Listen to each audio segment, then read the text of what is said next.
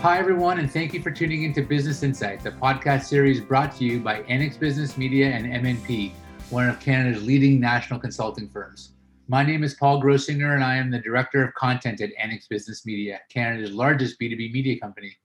Today, I'm honored to speak with Jason Lee and Dev Mishra from MNP, who will be sharing their thoughts on the importance of continuous education in the workplace, especially as companies plan for success in a post-pandemic world.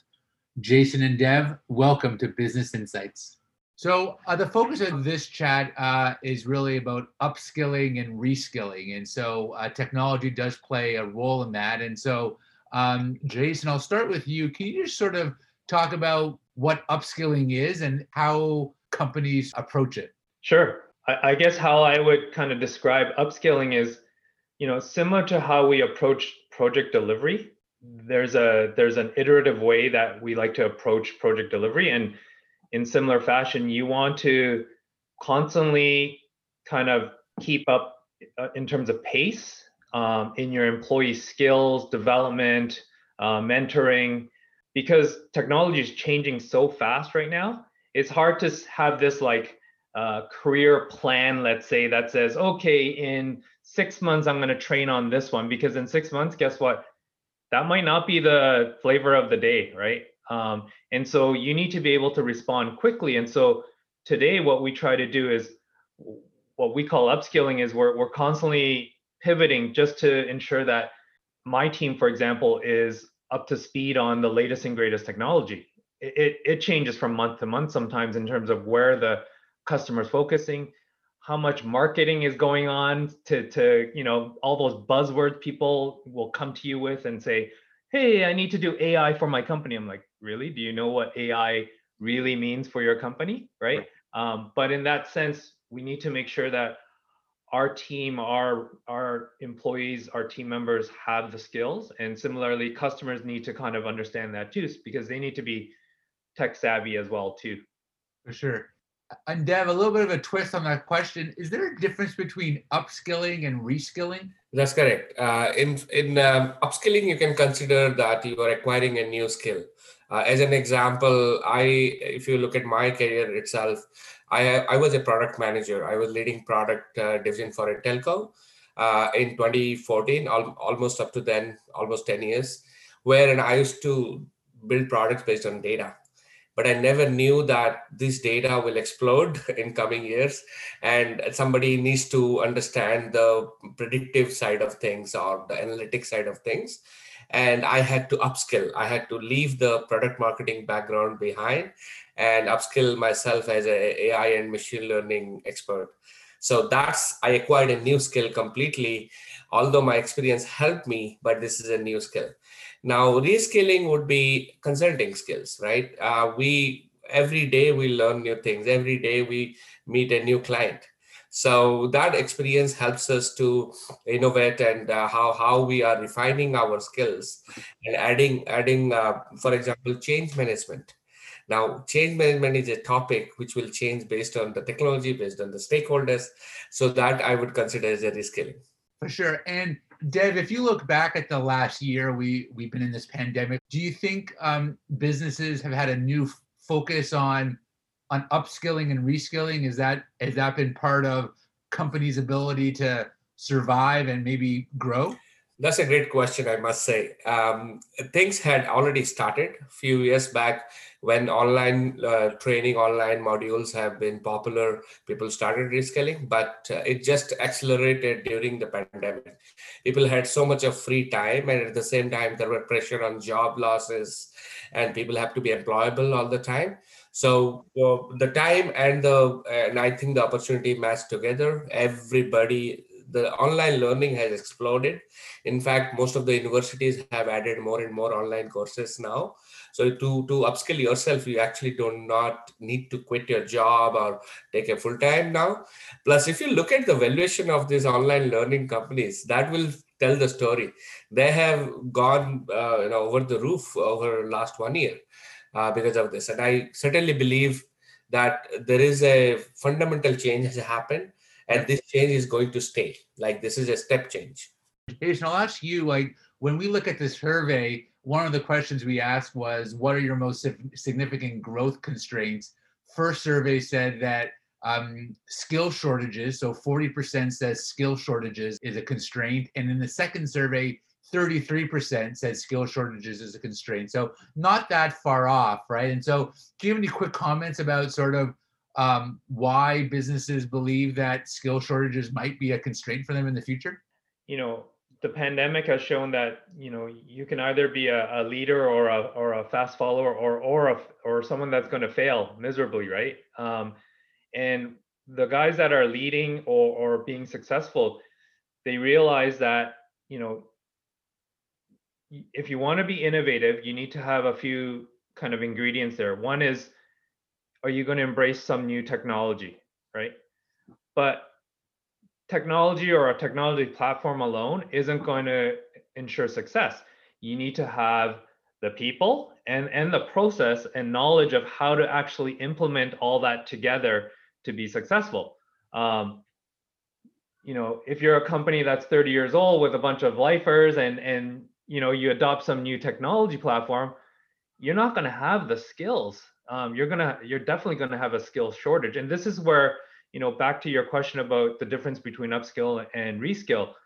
Reskill, those guys are going to have to learn a completely new thing, right?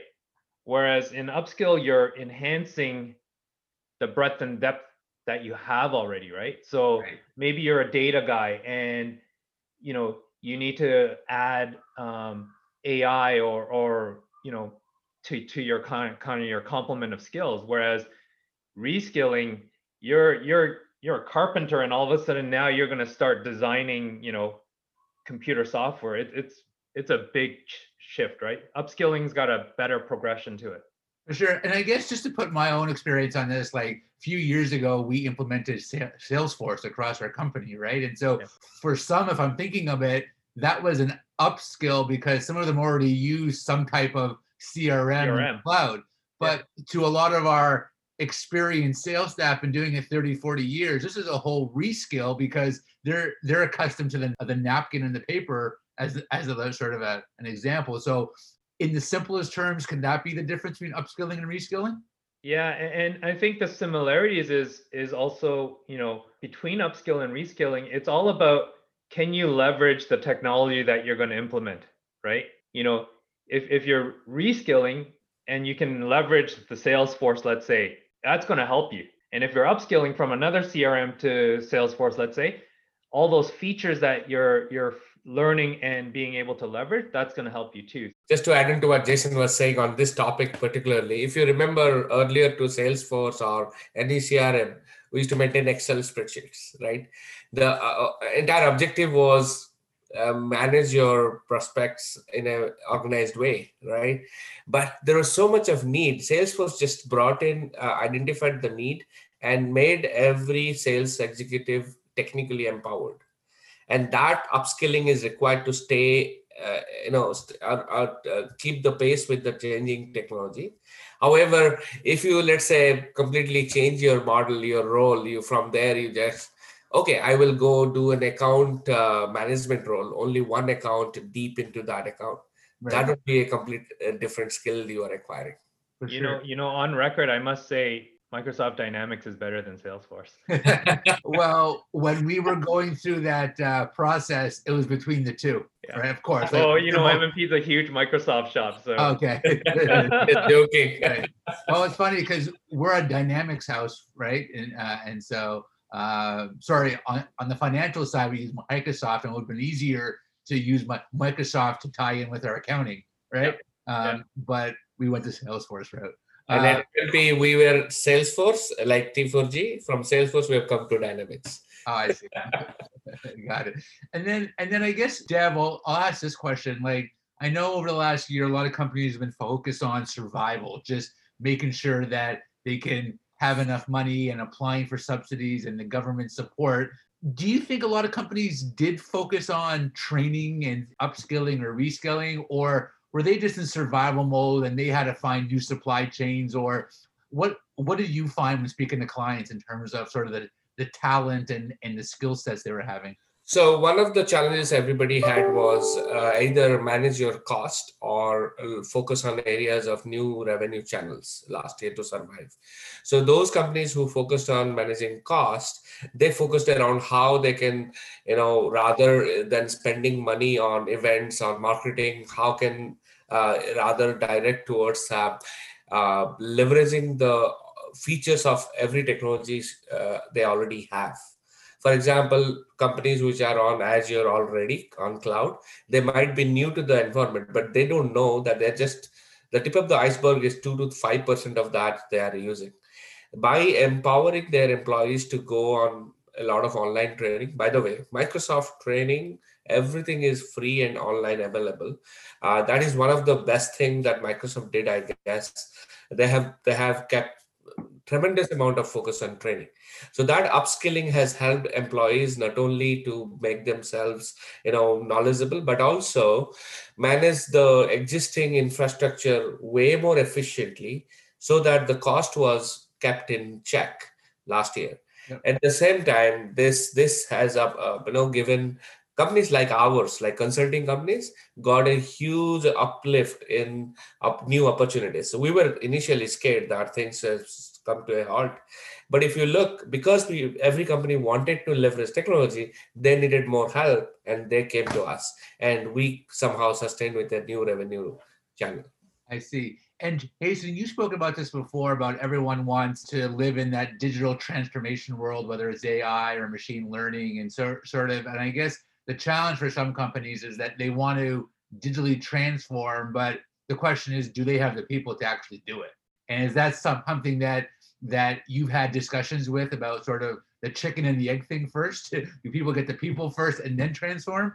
Yeah, and definitely we've been having that conversation with a lot of companies, both medium-sized enterprise and the large enterprise customers, and you get the full gamut of answers there, right? And maturity. You have the companies that are like, we know we need to take this opportunity to do something. We're just not sure how to do it. And it's both a people and a technology conversation. You've got the big companies that have their own innovation labs that are quite mature in their processes, that have people that have been constantly in a upskilling mode. They just need some fine tuning during kind of this pandemic, because of it's new, right? We're all new to it, but a company like MNP, we're able to kind of pivot a little bit faster, so we can use our experience to say, okay, this is what we would recommend you to do.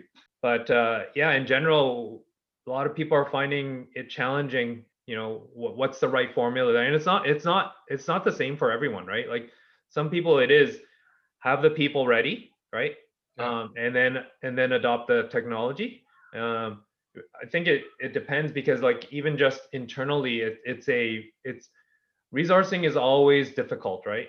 Especially in the more volatile the market gets, the harder it is to get really high quality resources. And so if you don't have that infrastructure for recruiting, that could be a huge problem, right? Because you could be like, hey, I just bought Dynamics, I'm ready to implement this whole new Salesforce for our entire sales organization. Go find me these people. Right. If that's 5 months later, hey, you might have just missed the boat. So right. Yeah, and Dev, I'll follow up with you in terms of sort of, is Canada producing the right talent and to take advantage of new technologies like AI and automation? Like, it must be hard for people to find talent these days, or is it? I don't know. I would say we are doing way better than before. When I was doing my master's in 2014, at that time, the program I went to was the first program in Canada at Stirling. But today, if you look at all the universities, most of the universities already have a master's dedicated to analytics or AI or machine learning. Definitely, there is one or two programs in that space. So in last 5-6 years, there have been a tremendous growth. And if you look at they call it the new Silicon Valley is Canada or Montreal or Toronto, right? A lot of AI is happening. So there is a talent pool that we are building in this space, especially. But the demand is so much that you cannot always say that you have met the talent the supply. So I think it requires continuous improvement going forward as well. Right. We are doing well. We are doing better than before. I guess one of the things that we wanted to talk about was the whole idea of business leadership, right? And so I guess that comes from the top down, whether you're a small, mid-sized company. Dev, can you just talk a little bit about the C-suite and their role in upskilling and the whole idea of matching people with what might that company's future will be? So that's again a very good question. A lot of companies, the top leadership, if they do not understand the change that is happening on the ground, there would be a difference of leadership, the difference between the leadership thinking and actual employees' growth, right? Or the company's growth. So what I have noticed in my experience working with CEOs of various companies, mid-size and enterprise, that they are conscious. Nowadays, it is so popular that the CEOs are very conscious of the fact that they have to upskill themselves, and they have to make sure that. And there are so many educational material that is being built by like Harvard, Stanford, and Sherlock and your Queens, that they are targeting only for business leaders. And those are, you do not require to go deep and technical, but you can understand how the technology can create value for a particular function, maybe finance, maybe sales, right? And that's very, very helpful to CEOs. The another aspect I have seen is there's few CEOs I know, they have done a reverse mentoring. So they have actually mentors who are recent graduates from universities. So they make a small group and put these graduates in that group, so that when they interact with these young kids who are just fresh from school, they bring a very different perspective to the table of leadership discussions. So that is also happening. Right. And Jason, I'll just throw this out to you in the sense that a lot of people pay lip service to training and education and continuous learning. Has COVID, you think, changed that, where people realize that we need to be up to par on our skill sets? I think people are realizing this is your opportunity to actually either play catch up or develop a protocol or process for that. Yeah. I think developing on Dev's point there, I think one, the C-suite, this is a great opportunity for them to actually learn about how to leverage technology better. So they're educated on that. And then to your point about the top down philosophy and how that's done, my advice is that everyone always has great ideas, great perks, great training advice. We all work for companies where it's like, hey, you get 10 days of training a year and X amount of dollars. The problem I find and the challenge is executing on that. There's never a good time for training. There's never a lull in project delivery where you can go and take 5 days off and do a training course. That's the part that C-suite leaders need to focus on, right? Because you can't actually put that responsibility onto someone that's a manager, because guess what? It's going to impact your revenue big time. When you say, hey, yeah, I got 10 guys out of 20 that want to take training next month, what's that going to do to your bottom line? That manager can't make that call. The C-suite needs to be the leader in that case and be like, hey, there is a focus on this. It is important. It will drive revenue in a exponential way versus, pulling them out for 5 days or whatever. That's super important to understand. And very few organizations, I find that when I'm talking to them, get that. I see. And I guess one of the things we want to talk about, just to sort of near the end of our chat, is how do we make this all sustainable? Like, I think we're all in that COVID mindset now where we're pivoting and we're changing things on a daily basis, and the difference between short-term and long-term thinking. And how do we make all this new, I want to say, mindset sustainable, where it's ongoing and it's just not until maybe we're all vaccinated? I don't know. First of all, I would say a lot of people might have seen the benefit of it by now. It's almost a year that people have spent their time on learning.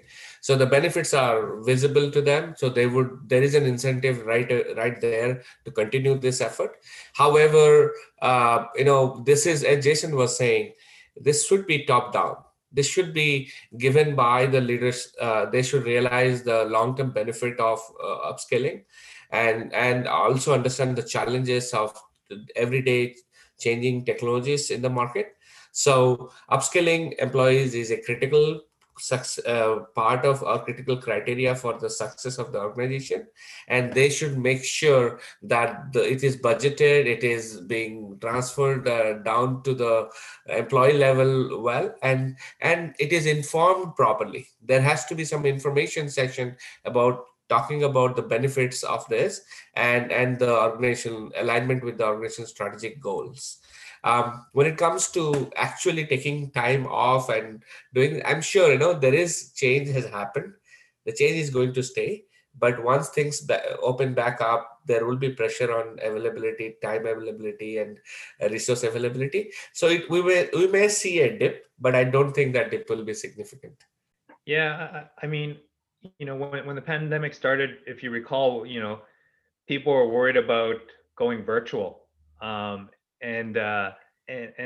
most companies that are still around were able to do it in record time, right? I think similarly for upskilling in this kind of day and age of pandemics now, you need to look at it more rather than kind of like this overhead thing or this afterthought. You need to think of training as something that is mission critical to revenue generation and sales, right? I often used to say, like, HR and resourcing, a lot of organizations still look at them as overhead, right? Back office, that type of resource. I always try to look at it as they're an integral part of our sales funnel, right? Because without them, you're not going to close that business if you don't have the people to do it. Similarly, if you look at training as that kind of a piece, you absolutely need to have training, upskilling, reskilling in order to be able to deliver on the objectives and goals that you have from a technology perspective. And so, yeah, we just need to adjust to it. I'm hoping we go back to some form of normal, but really, in reality, I feel like these types of things might happen more and more in the future. We just need to be more prepared for it, right?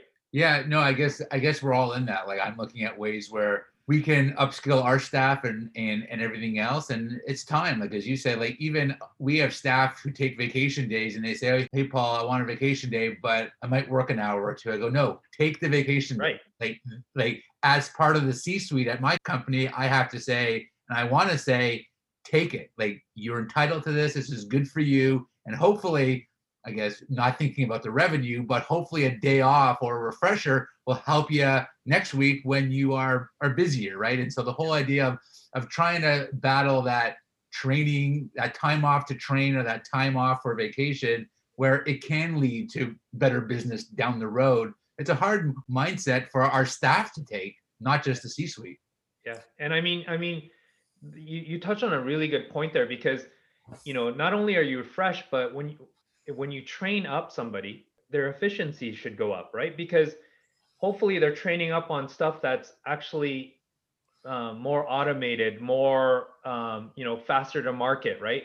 And if you know that, then something that may have taken 2 months to code, now you're using some kind of platform or technology that's using low code, and you're getting it out in 2 weeks, right? And if you train them up for 3 days, hey, I'm no mathematician, but like, that works for me. For sure. Yeah. And Dev, I'll give you the last word on that. If you can just talk about sort of the importance of efficiency as it relates to upskilling and reskilling. So you all were talking about, it reminded me of the example in childhood we used to get, you cut the tree continuously, or you take a break, sharpen your axe, and you cut it. So you'll be faster. You'll be able to cut the tree faster in the second method, right? So this is completely apt to our example, but we're discussing upskilling or reskilling is important. It is going to definitely add to the efficiency of our consultants, and especially in our business or any business where there is technology involved, the time it takes will drastically reduce because the computer is doing a lot of work. So and you talked about RPA in between. So remote process automation, RPA, is another area where a lot of things are being automated, which is a part of the Power Platform of Microsoft, is called Power Automate. So a lot of approval process. Today somebody is applying for a vacation, so a manager spends time to review and approve. Now those things can be completely automated. So a lot of mundane time can be automated. That improves your focus time on really good stuff, and that gives that increases your employee satisfaction. So it's a win-win-win situation for everybody involved. I definitely agree. Jason and Dev, thanks so much for joining us today. I really enjoyed our conversation, and I know our audience will find your insights and experiences on upskilling and reskilling informative and useful as they continue to explore ways to move their respective businesses forward. Always a Thank pleasure, you, Paul. Paul. Bye. Stay tuned for future episodes of Business Insights brought to you by MNP. Please check out mnpbusinessinsights.ca to listen to other episodes of our podcast and to learn more about the impact COVID-19 has had and is having on Canadian businesses from coast to coast.